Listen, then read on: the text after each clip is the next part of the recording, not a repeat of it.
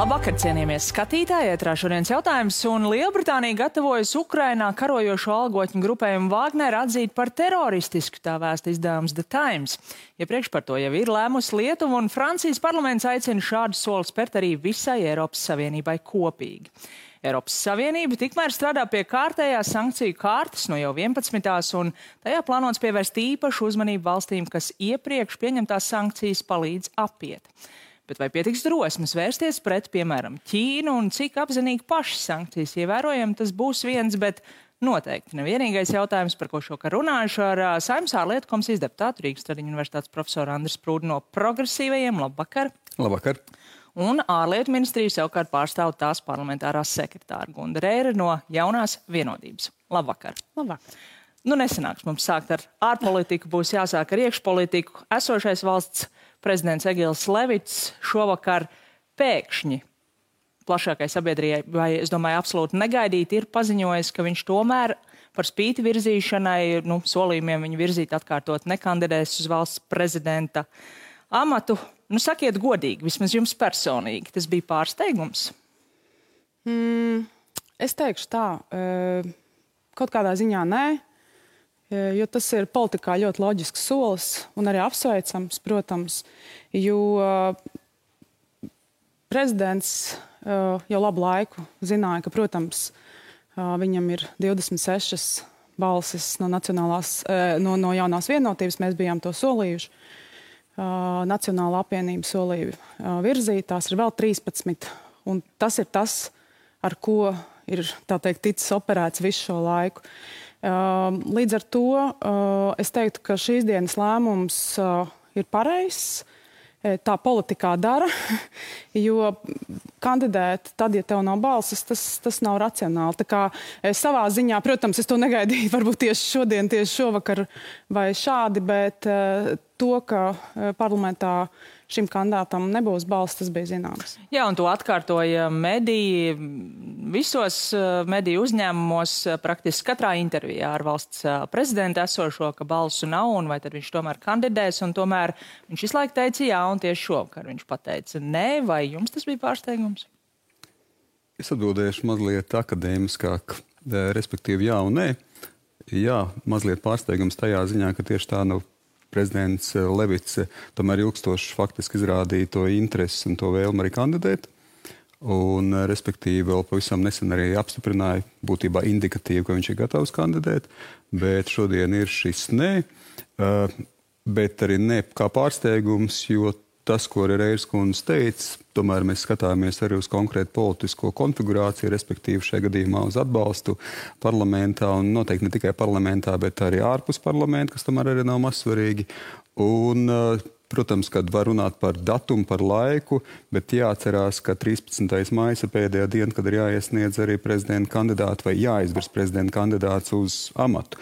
Un, respektīvi, tā kā principā šis te iespēja loks pateikt jā vai nē, ir jau palikuši tikai dažas dienas. Tā kā tas šajās dienās arī notiek un pietiekoši loģiski. Par ko runāja jau panorāmas kolēģi, dzirdējām arī intervijas ar vairākiem koalīcijas politiķiem. Kuluāros ir izskanējis pašreizējā ārlietu ministre Gunda Reire. Vārds Jaunās vienotības pārstāvis Edmunds Jurēvits to nenoliedza. Viņš arī pauda, ka viņa tieši personīgi ieskatā Rinkeviča kungs būtu cienīgs kandidāts. Jūs esat Ārlietu ministrijas parlamentārā sekretāre, pārstāvat Jauno vienotību. Vai tā ir taisnība? Vai Jaunā vienotība apsver virzīt Edgars Rinkeviču? Ja jūs jautājat, ko apsver Jaunā vienotība, tad es varu tikai atsaukties uz to, ko no rīta ir teicis premjers. Un premjers šorīt vēl pirms Levita kungs bija paziņojis par to, ka nekandidēs, minēja to, ka Jaunā vienotība neizslēdz iespēju virzīt kādu savu kandidātu, un šobrīd Jaunā vienotība to apsver. Līdz ar to es nevaru minēt nekādu konkrētu kandidātu, jo tāda šobrīd vienotība nav ne lēmumu pieņēmusi, ne visu šo kandidātu iespējami ir daudzi. Kritēriji ir ļoti skaidri. Protams, Eiropā notiek karš, tam jābūt, protams, cilvēkam ar ļoti skaidru eiroatlantisko stāju, ļoti skaidru nostāju gan iekšpolitikā, iekšējā drošībā, ārējā drošībā, spējai reprezentēt, protams, valsts starptautiski, bet jaunā vienotība šādu lēmumu nav pieņēmusi. Bet es tad pārjautāšu varbūt citādi, vai jūs šodien panorāmā pirmoreiz dzirdējāt, ka tas varētu būt Edgars Rinkēvičs? Ziniet, kuluāros es esmu dzirdējis vismaz 20 kandidātu vārdus, un ir vēl kādi 20, kas paši gribētu būt kandidāti. Tā kā, ja jūs jautājat par kuluāru sarunām, kandidātu lista ir ļoti, ļoti gara, dzirdēts ir nezinu kas. Sprūdkungs, varbūt jums kā šobrīd opozīcijā esošam brīvākas rokas izteikties, vai ar progresīvajiem? Kāds ir šobrīd runājis par iespējamu atbalstu vai nu Rinkēviča kungam, sāksim ar Rinkēviča kungu, vai ir bijusi kāda saruna? Vai jūs zinat, ka ir bijusi tāda saruna? Kuluāros dažādi vārdi ir izskanējuši, tas jau, kas šeit tika arī pieminēts. Noteikti, ka progresīvie kopumā ir par to, lai būtu cienījama kandidātu konkurence.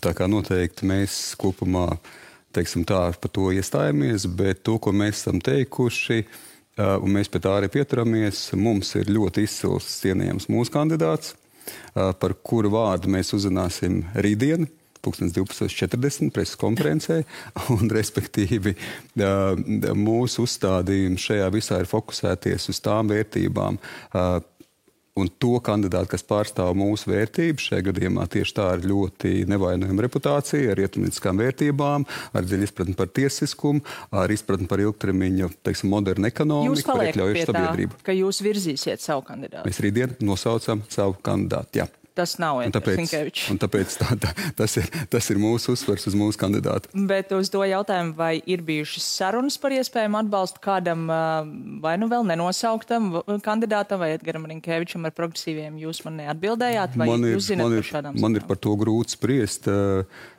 respektīvi kuluāros dažādas doma apmaiņas noteikti, bet es šeit nevaru neapstiprināt, nenoliekt. Nē, tas nav par spriešanu, vai jūs zinat vai nezināt, vai ir šādas sarunas bijušas ar jūsu partiju? Kuluāru diskusijas notiek permanenti.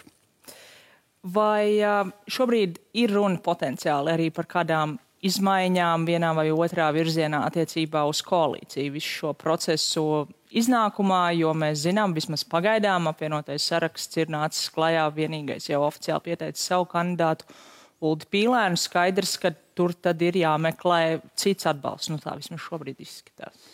Man ir jāsaka, diez vai es būšu kompetenti atbildēt uz šo jautājumu. Es neesmu ne jaunās vienotības valdē, ne arī pārstāvu valdību.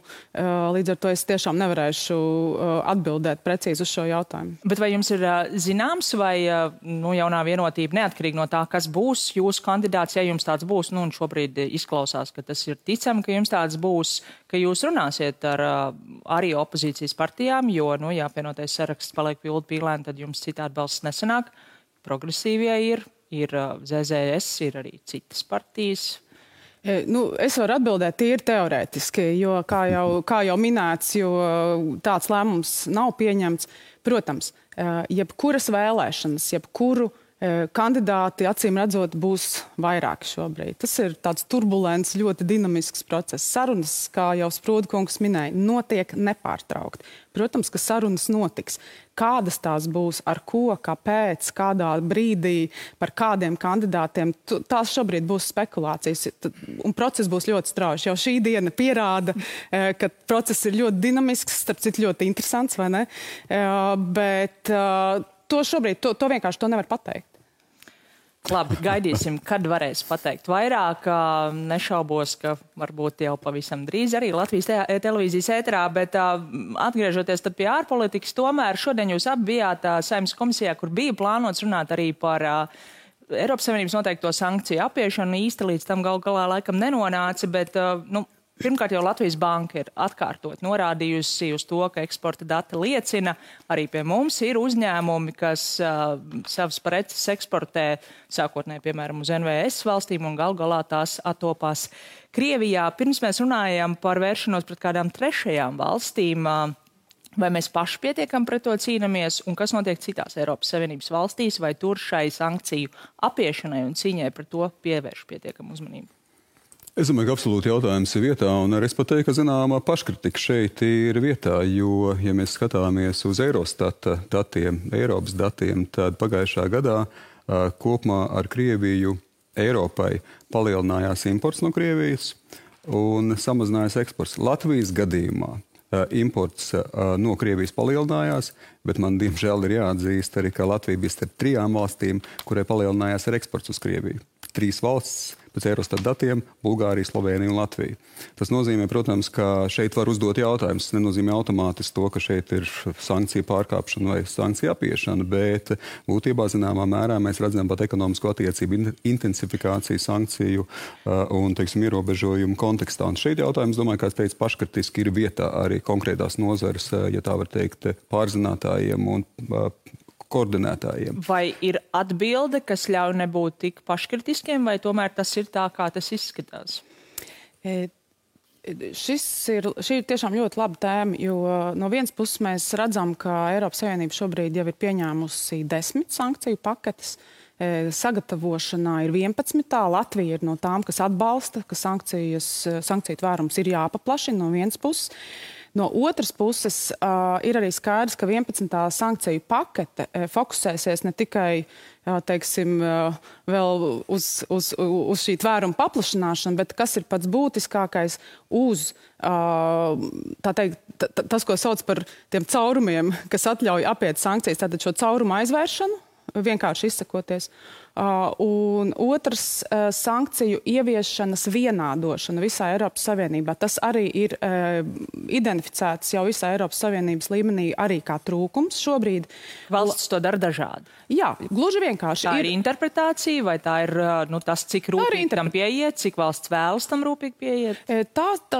Tur varētu būt ļoti dažādas tās lietas. Tās ir interpretācijas problēmas, tie varētu būt iekšēju regulējumu atšķirības. Starp citu, to ir arī mūsu iestādes atzinušas. Vēl nesen bija radio diskusija ar FID, ar arī Latvijas bankai. Šeit būtu ļoti daudz ko teikt. Tā ir būtiska lieta, kas ir arī jāpēc. Līdz ar to 11. sankciju pakete nodarbosies ne tikai ar sankciju tvērumu, vēl paplašināšanu, ko arī mēs atbalstam, bet arī ar jautājumu par ieviešanas vienādošanu un apiešanas, tā teikt, mazināšanas, viss šīs iespējas, kuras atrastie trūkumi, atrastie caurumi ir jātaisa ciet. Vai visas valstis tam ir un būs gatavas, jo, tas ir pienesums ekonomikai, un ja tas ir dažādās valstīs līdz šim noticis šādā veidā, tad visticamāk jau gan šie uzņēmumi, gan arī valsts to apzinās un ir pieļāvušas. Jā, noteikti. Es domāju, ka šeit es varbūt nepārspīlētu to, ka ir apzinājuši un speciāli pieļāvušas, bet nenoliedzam, ka tas pielāgošanās posms ir, un mēs bieži atkārtojam sakam, ka sankcijām būs ietekmes Krievija, bet ilgtermiņā, un jāsaka mazliet apgrieztā kārtībā, ka arī sankciju ieviešanai kaut kādā veidā tas ietekmēs Eiropas politiku arī ilgtermiņā un Eiropas politikas pielāgošanos, teiksim, šeit sankciju režīmam. Jāatcerās atkal vēl viens fakts. Pagājušā gadā Eiropa no Eiropas Savienības valsts no Krievijas importēja energoresursus 140 miljardu eiro apmērā. Kamēr Eiropas Savienība spēja dot savu pienesumu Ukrainai, principā mēs vērtējam ap 50 miljardiem. Šajā gadā jau tiek principā mērīts, ka šis te apjoms importētais naudas ziņā no Krievijas varētu būt ap 30 miljardiem. Samazinājums ir pamatīgs. Skaidrs, ka 24. februārī nebeidzās tās ekonomiskās attiecības. Tie infrastruktūras savstarpējie savienojumi, kas bija iepriekš, tā kā skaidrs, ka šeit arī valstīm un sabiedrībām un ekonomikām nācās pielāgoties. Pielāgojoties ekonomikām, es domāju, daudz vienkāršāk būs pielāgot arī šos sankciju režīmus, kur būs, teiksim, vienprātīgi izpratni par to. Ja drīkst pievienot vēl vienu minētajiem elementiem, tātad vēl viens darbs, kas Eiropas Savienības līmenī ir jāpaveic, ir sankciju vienādošana starp Krieviju un Baltkrieviju. Jo tas, kas ir vēl identificēts, ka izmantojot Baltkrieviju, arī ir ne tikai mēģinājumi, bet reāls darbības apiet sankcijas arī. Tātad ir šīs sankcijas jāvienoda starp... Jāatzīst, ka ne tikai tieši tā Baltkrievija, bet skaidrs, ka šeit jāskatās uz trešajām valstīm. Jā, un ar... Ķīna, Indija un te arī tuvākas valsts, Centrālā Āzijas Republikas valsts, kas, protams, pēkšņi arī uzņēmuši, zinām, veidā tirzniecības apgrozījums. Tā skaitā arī Latvija, piemēram, Kazahstāna. Mums ir pieaudzis pamatīgi tirzniecības apjoms ar Kazahstānu. Un viens ir vērst sekundārās sankcijas vai kaut kā citādi vērsties par šīm trešajām valstīm, kas palīdz apiet sankcijas, iesaistās sankciju apiešanā attiecībā, piemēram, uz Kazahstānu vai kādu citu valsti, un cits ir, piemēram, vērsties pret Ķīnu. Vai jūs paredzat, ka Eiropas Savienība būs tik drosmīga un tiešām varētu ar nopietniem, ne tādiem varbūt simboliskiem soļiem vērsties pret Ķīnu? Vispirms es gribētu teikt, ka attiecībā uz Centrālā Āziju, Viduskaukāzu, Turciju, tas sākums noteikti nav sekundārās sankcijas vai kādas citas. Tas, kas šobrīd notiek, es piekrītu, tieši tas arī šobrīd ir. Mēs esam paši identificējuši, eksperti ir identificējuši netipiskus importa, eksporta rādītāju pieaugums, pie tam tieši tajās preču grupās, kas ir, tā teikt... Bet tas varētu būt mērķēti pašiem precēm, pašiem uzņēmumiem. Jā, bet primārais, tātad pirmām kārtām tas, ko Ārlietu ministrija šobrīd dara, tā ir preventīvā diplomātija. Tātad pirmkārt tiek veiktas sarunas ar šīm konkrētajām valstīm, skaidrojot ne tikai sankciju mērķus, bet arī skaidrojot arī, kāpēc tās vispār ir ieviestas. Ir notikušas, man ir zināms, ka ir notikušas sarunas arī valsts ieņēmumu dienestu un attiecīgo citu valstu starpā. Ir sāk ar cita mēroga darbībām, nevis uzreiz ķeras pie... Un tomēr šajās sarunās runājot par 11. paketu tiek pieminēti Ķīnas uzņēmumi, vai jūs redzat, ka līdz tādiem lēmumiem varētu arī nonākt? Es domāju, ka līdz tādiem lēmumiem var nonākt. Respektīvi, tiešām šobrīd mēs runājam par sankciju diplomātijas tādu evolūciju. Un jāatcerās tomēr, ka arī tas nav tikai par sankcijām, tas tomēr ir tā skaitā par attiecībām ar Ķīnu. Tās kļūst sarežģītāks, izaicinošāks. Ķīna vairs nav tikai sadarbības partners, kā tas ir Eiropas dokumentos definēts, bet tajos pašos dokumentos ir definēts, ka Ķīna vienlaikus ir arī sistēmiskais sancens un ekonomiskais konkurents. Bet, protams, ir arī cits valsts, ar kurām nebūs vienkārši. Tas nav tikai par Ķīnu. Piemēram, ir izskanējis arī Turcijas vārds. Jāatcerās, ka Turcija ir NATO sabiedrotais. No kuras NATO vēl gaida ļoti būtisku lēmumu. Tieši tā. Tā kā skaidrs, ka būs sensitivitātes, nebūsim naivi, būs zināmā veidā arī tādu kompromisu veidošanu, signalizēšanu, mēģinot izvairīties no kaut kā tieši sankciju, attiecināšanas. Par šo noteikti būtu vēl daudz jautājumu, bet raidījuma sākums neļauj man to šobrīd uzdot, bet vienu gan es gribētu jums tiešām pavisam īsi pajautāt. Latvija arī gan aktuāla tēma. Eiropas parlaments šodien pārliecinoši atbalstīja aicinājumu visām Eiropas Savienības valstīm ratificēt Stambulas konvenciju. Mēs zinām, ka Latvijā tikko par to bija balsojums, deputātu vairākums to noraidīja. Vai šis Eiropas parlamenta lēmums kaut ko maina tīri juridiski, vai tas ir kaut kādā veidā saistoši, vai tas ir aicinājums, ko var pildīt, var nepildīt? Es teikšu tā, tas ir aicinājums, kurai Latvijai beidzot būtu jāsako, un es tiešām uzskatu, tas ir mājasdarbs, ko Latvija nav izdarījusi. 16. gadā jau tika parakstīta, 20. gadā mums ir Satversmes tiesas spriedums. Tas vienkārši ir jāizdara. Bet pirms es dodu jums vārdu, es tomēr piebildīšu, mums šobrīd nav studijā politiskie spēki, kas iestājas pret šo. Nevaram dot viņiem iespēju izteikties, bet jautājums, vai šis kaut kā stimulēs, spiedīs vai veicinās, vai tomēr tas vēl joprojām ir aicinājums? Es domāju, tas ir aicinājums, bet ļoti spēcīgs un simbolisks aicinājums. Es domāju, ka Eiropas parlaments šeit tiešām pārstāv visu Eiropas kopienu, tās vērtības, pēc kurām mēs arī cenšamies līdzināties un būt vērtību kopienu. Skaidrs, ka šeit pie galda sēdošos nav jāpārliecina. Šeit ir divi politiskie spēki, kas absolūti iestājās par Stambulas konvencijas ratifikāciju. Eiropā ir 6 valstis, kuras nav to izdarījušas, un redzot situāciju Latvijā, tā skaitā arī ar vardarbības izpausmēm, diemžēl katrs instruments, un šāds instruments ir ļoti svarīgs, un tas, kas ir noticis šodien arī no Eiropas parlamenta puses, kārtīgi reiz ir apliecinājums tam, ka izdarīsim šo te mājas darbu un virzīsimies tālāk. Raudzīsimies, kā šis attīstīsies. Iespējams, šis jautājums parādīsies arī prezidenta vēlēšanu kontekstā šokar. Saku jums paldies par sarunu. Paldies arī skatītājiem par uzmanību un tiksimies rīt.